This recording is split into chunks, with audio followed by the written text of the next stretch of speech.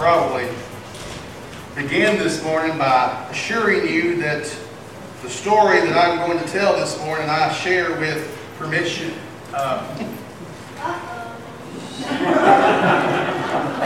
Yes,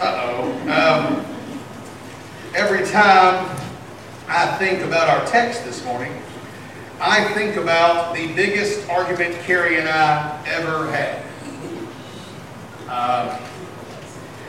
If you know me, you know that I am always thinking.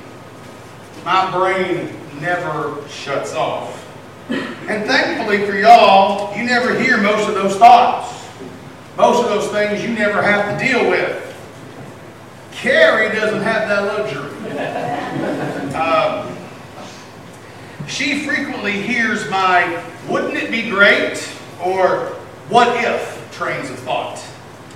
And one day, we had been studying things in seminary, and I was pondering different theologies on God's grace, and we're driving down the road, and I can almost tell you the exact spot in the road where I said it, because once I said it, it set off a chain of events that I will always remember. But I said, wouldn't it be great if God's grace was so expansive that we have it all wrong? She said, what? I said, well, I know what the Bible says, and I preach what the Bible says.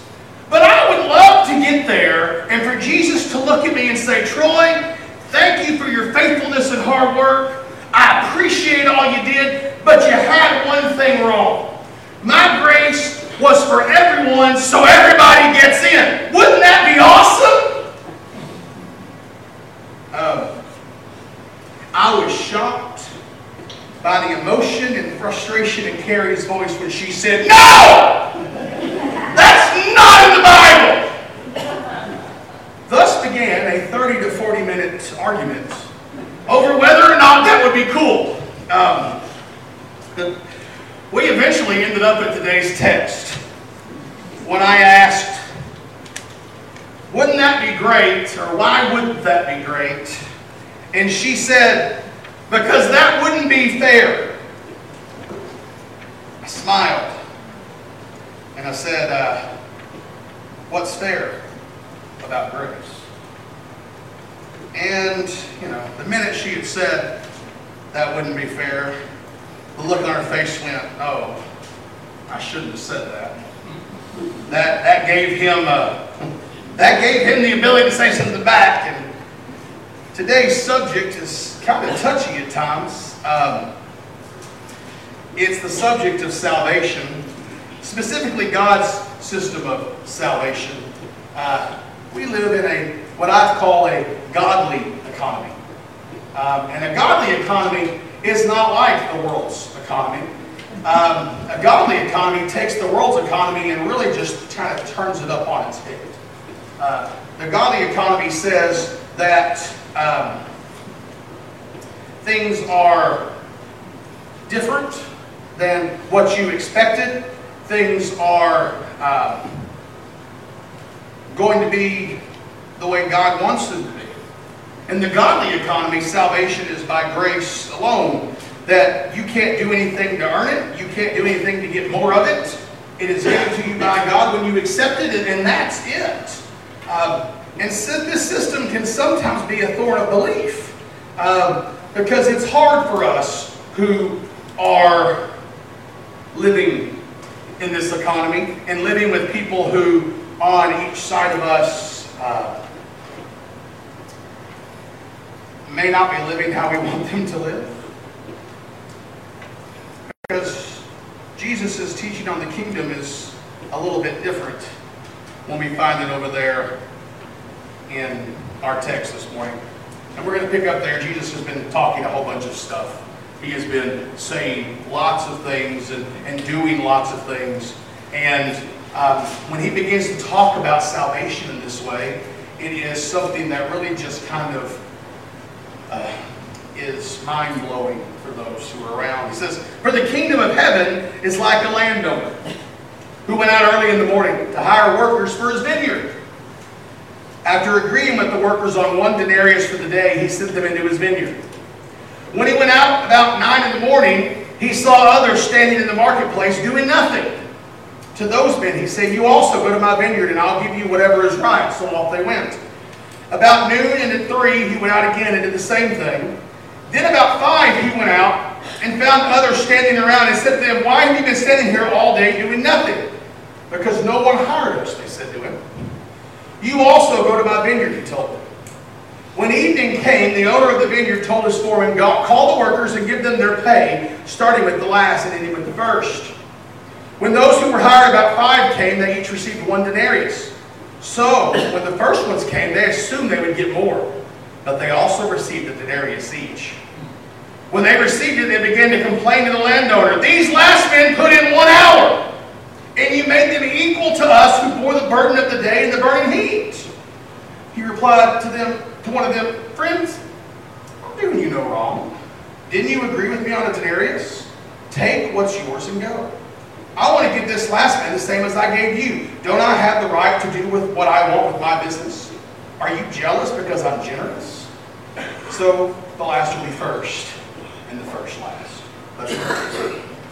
Father God, we come to you right now, and we thank you, we praise you for your blessings. Father, we thank you for your salvation. We thank you for how you bring it. Father, we pray this morning that you would be with us as we examine this parable, as we examine the truth that it contains. Father, we ask right now that you would just use me as a vessel, and the words that I speak be yours and yours alone. Father, we thank you, we praise you, we ask all these things in the name of your Son, Jesus, and for his sake. And all God's people said, amen. This was the text we made it to in our argument, because somewhere along the lines, and maybe it's because we're born in this century or born in this country, we tend to want things to be fair. And it goes with everything, right? I mean, in our household even, if one kid gets to go to a sleepover, we're going to do something special for the other kids to make sure those kids don't feel left out. The truth is, life isn't fair. Grace isn't fair. And as we come to this text, we begin to see some things that he was trying to say to those people around him in that day that are applicable to us today. And the first is that God grants salvation to whomever he chooses. God will give salvation to whoever he wants to give salvation to. Sometimes that's hard for us. Sometimes we have a tendency to fall back into the world's criteria for who should get salvation. Well, they don't deserve it. They aren't the right kind of person. I'll believe it when I see it. And we begin to look at things in that way. And we begin to have these levels of people. And I think we unknowingly do that in our own lives, because we see certain people as we need to get out and get them, but others, there are whole populations that are underserved when it comes to the witnessing of the church, because they are not chosen. They're not in. They are those last workers. And the truth is, we have to learn to see people as Jesus sees people. That last group said nobody wanted us. We've been here all day long and nobody wanted us. And so that's why we haven't been anywhere. How many groups are in our world or in our community who feel like nobody wants them? Who feel like that maybe they're not special enough, they're not worth enough, that we wouldn't really go out of our way to reach them in that way? How many groups are like that? How many groups feel that way? Because God, he looks at people and he doesn't see people like we see people. We look at people and we see, especially in a small town, we see heritage because we know who they are. We see past actions because, let's be honest, it is so hard for us sometimes to get past the past actions that we know that the person did. We see all of these things, but when Jesus sees people, when the Father sees people, he sees someone that he created in his image, and that image has been marred, and all he wants is reconciliation with him. It doesn't matter who they are. Doesn't matter where they've been. Doesn't matter what they've done. He wants salvation conversation with a very frustrated man this week who spoke about he's trying to put together with the missions organization he's working with a Bible program to provide Bibles in a country that is very heavily Muslim. And he ran into some people who would not give to a ministry that would minister to Muslims because they didn't think Muslims needed the gospel. But yet, the Bible is clear to us that He would that none should perish. It's clear to us that He gave His life for the whole world. And so we have to see people as God sees people. Broken children that He wants nothing more than to restore a relationship with. And so God grants salvation to whoever He chooses. But also God calls each individual in the timing that He calls them. That's the hardest thing for us to understand, I think, sometimes. Because how many of us have that person who we have prayed for, and we have prayed for, and we have prayed for, and we've told them about Jesus, and we've brought them to church, and we've taken them to revivals, and we've given them Christian music, we've done everything we can do, and they still, for some reason, will not make a decision to follow Jesus. Or, tell you, one of the things that I've had to learn to get over in my life is it happens with church members, and it happens with my wife. So, all in good company here. There are times that I will preach something or I will say something over and over and over again. And y'all just won't get it. And then somebody else will come in and say the exact same thing, and y'all act like it's the most miraculous thing you've ever heard. And that it's just, man, that was it. You hit the nail on the head. I've never heard that before. And it happens with Carrie a lot at my house. And I'm like, I've been saying that for 20 years. She's like, well, I didn't hear it until now. Well, thanks, you know. I mean, but because she wasn't ready. She wasn't at that point yet to hear it. And that's what God does with each individual. He calls individuals in the timing that He calls those individuals. And so it may not be the time that you want. You may be banging your head against the wall trying to get somebody to come to know Jesus, but we cannot force someone to follow God if it's not God's timing. We can drag people to every evangelistic opportunity we have, but it doesn't mean that they'll be saved there. They may be in a different spot in their salvation spectrum, is what I call it. You may have a different job in their salvation spectrum. Maybe you're the person who, for me, their names were the Hardys, Mr. and Mrs. Hardy. They drove the bus for First Baptist Church of Fort Worth when I was a little kid. And they planted a seed in my life. They never presented the gospel to me, but they lived it out in front of me. And they planted a seed there. I don't know if they're still with us or not. I would love to see them and let them know that that seed eventually took root. That seed eventually blossomed. Because sometimes that's what it is. It's a different timing for someone else. You know, you can have two people who go to the same event, and one will feel the calling of the Holy Spirit to walk down and give their life, and the other will sit there and think, I don't understand what's going on. Because God calls individuals in the timing that He calls them. So that means we have to be both patient and urgent. That's hard, right? Try to teach our kids that, right? Be patient and urgent. You really want it, but you got to be patient for it. You don't stop. You don't stop loving. You don't stop sharing. You don't stop doing all those things, but you have to be patient for God to work in their lives. Because I don't know how often I would, to my friends in high school, witness and tell them about Jesus and do all these things, and they just wouldn't get it. But now as adults, I have to fight with jealousy because I watch them now growing into that faith. And I think, man, why couldn't you have gotten it back then? And it's hard. But God calls them in their timing. God calls them in the time that He has for them. You may be in a different spot there. You may be planting the seed. You may be watering. You may be the person who comes along and says, do you remember this? Do you remember that story? And it just triggers something in their mind. Man, we don't know because God calls people in the time He calls them. In this parable, He went out in the morning and He hired some.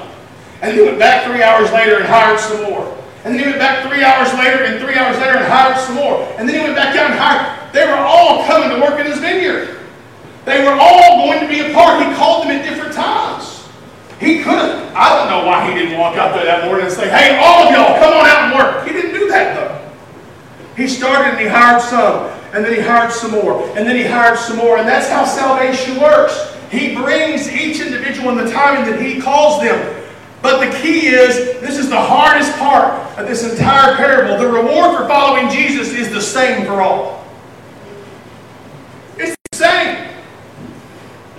It's not fair. It's absolutely not fair. Because it doesn't matter if you were saved longer, it doesn't mean you're going to get more. That was the teaching of the Pharisees. And if we're not careful, it becomes our teaching today. Well, I know Jesus. I carry the law of the prophets. I know all of these things. You know, that's how we can become. But that's not what the Bible tells us. I don't think the thief on the cross was an accident. He had to be there. Because guess what? He got the same reward as Peter did. He got the same reward as Paul did. He died on that cross. Right next to Jesus. Remember me when you come into your glory. And he got the same reward. He followed Jesus for how long? A couple hours? Paul gave up a whole bunch and followed Jesus, but he got the same reward as the thief on the cross. I know what you're going, but what about laying up treasures? What about receiving the crown? What about stars in my crown? Yes, there are rewards. But let's remember what Revelation chapter 4 says. Whenever the living creatures give glory, honor, and thanks to the one seated on the throne, the one who lives forever and ever, the 24 elders fall down before the one seated on the throne, worship the one who lives forever, and cast their crowns before the throne. Yes, there are rewards. Yes, there are crowns. But they are meaningless because it was not us who earned them, but Christ living in us. It doesn't matter. The reward for following Jesus is the same. When we get to heaven, even when we get there, our righteousness is still going to be as filthy rags compared to the encompassing righteousness of the Lamb. That's it. It doesn't matter. The reward is the same. And if we tell somebody there's more, we're just lying. The reward is the same. Following Jesus gives you a relationship with Jesus and an eternity with Jesus. Yes, you're going to have crowns and rewards, but guess what? You're going to throw them back at his feet. Why? Because they're not going to mean much because you get to be with Jesus.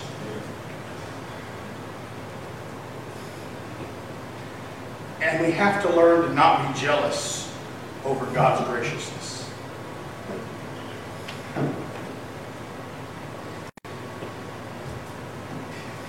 What is it to us how and who God chooses to show his grace?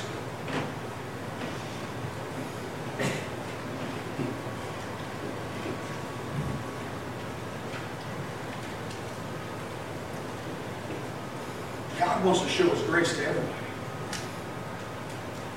He wants to love everybody.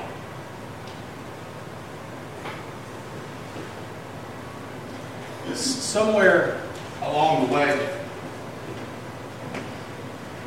churches began to seek out certain people rather than all.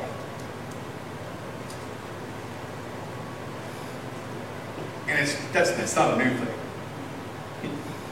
You go back to the book of James, he talks about the same thing.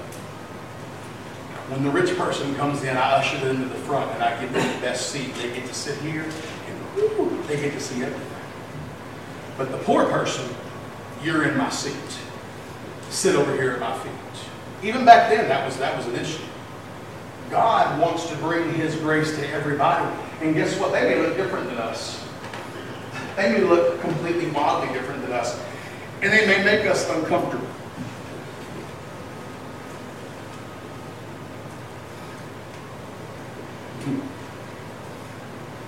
That's tough.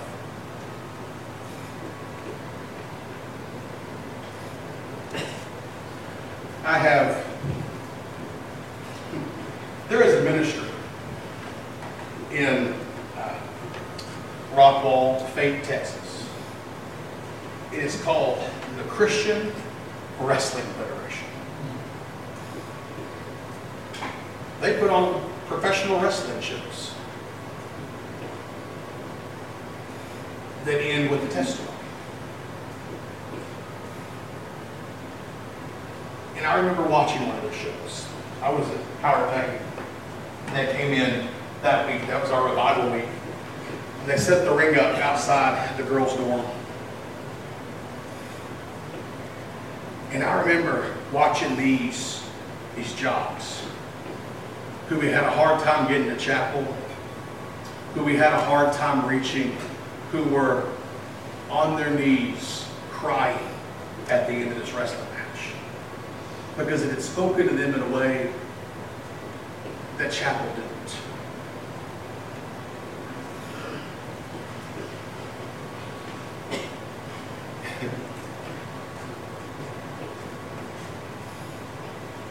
Are we willing to be uncomfortable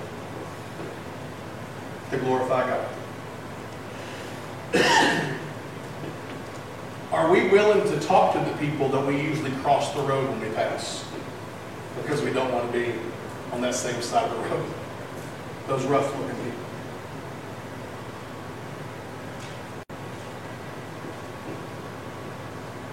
Because that's what God wants. God wants us to look at people how He sees people. And we can't grumble about God's economy. But it's not fair that I've done what I'm supposed to do and people flock to them. I'm sorry. Maybe God has a use for that. Maybe God has something bigger. Salvation isn't fair. It's not. That's both good news, and for our wounded, selfish selves, it's also the bad news. Salvation is not fair. Guess what that means? I get to go. Salvation's not fair. I can't earn it. I can't do anything to make myself lose it. Because once God gives me salvation, I am saved. I mean, it's not fair. That's the good news. But for our wounded, selfish selves, it's also the bad news, because that means that God doing the things that we don't think He should be doing can also be saved. Where He's at. It means that people that we think shouldn't have that opportunity can be saved.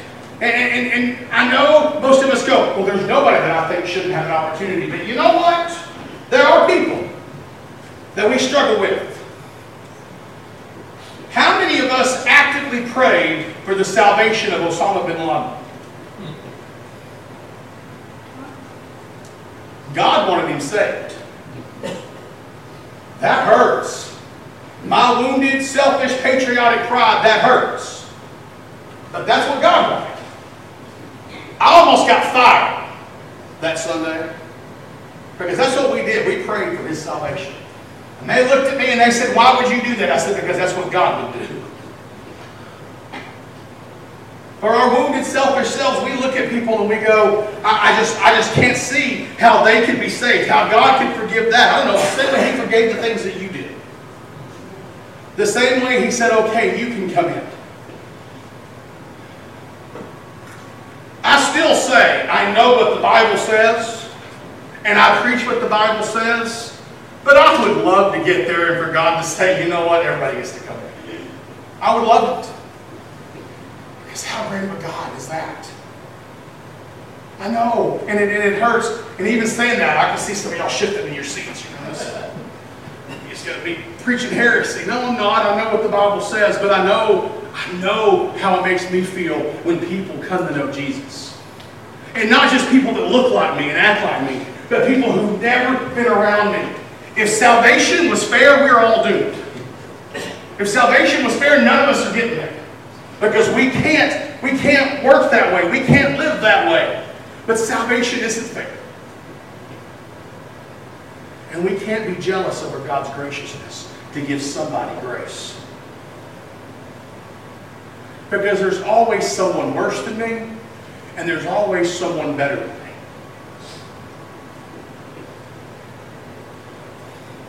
If we're honest. Maybe this morning, maybe there's someone on your mind who you've been praying to come to know Jesus. Don't give up. Don't stop praying. Don't stop sharing. Because God saves people in the time that He saves people. You never know what part in that process you're going to play. Maybe this morning, there's someone who is claiming a relationship with Jesus and you've never, you have a hard time handling it because you know that person. You have a hard time and you want to believe it when you see it. Let that go. Don't be jealous over God's graciousness. Let it go and pray for them and walk with them and help them to be the person that you feel that they need to be. Show them the way.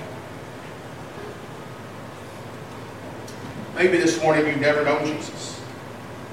Maybe you've never taken a step to make Him your Savior. Maybe you've never been a child of the King. And because of that, you're looking and you're going, well, what does it matter? Well, it matters. Don't let one more day go by. We're not promised tomorrow. We're not promised this afternoon. We're promised right now. Come down the aisle, Brother Troy. I want to know Jesus, and we'll go from there. But whatever your need this morning, if you want to pray, the altar's open. I'll pray with you. If you want to serve in missions or ministry, if you want to join this church in membership, if you want to rededicate your life, but most importantly, if you want to know Jesus, come down this aisle. Let's pray. Father God, we come to you right now. We thank you. We praise you for your blessings.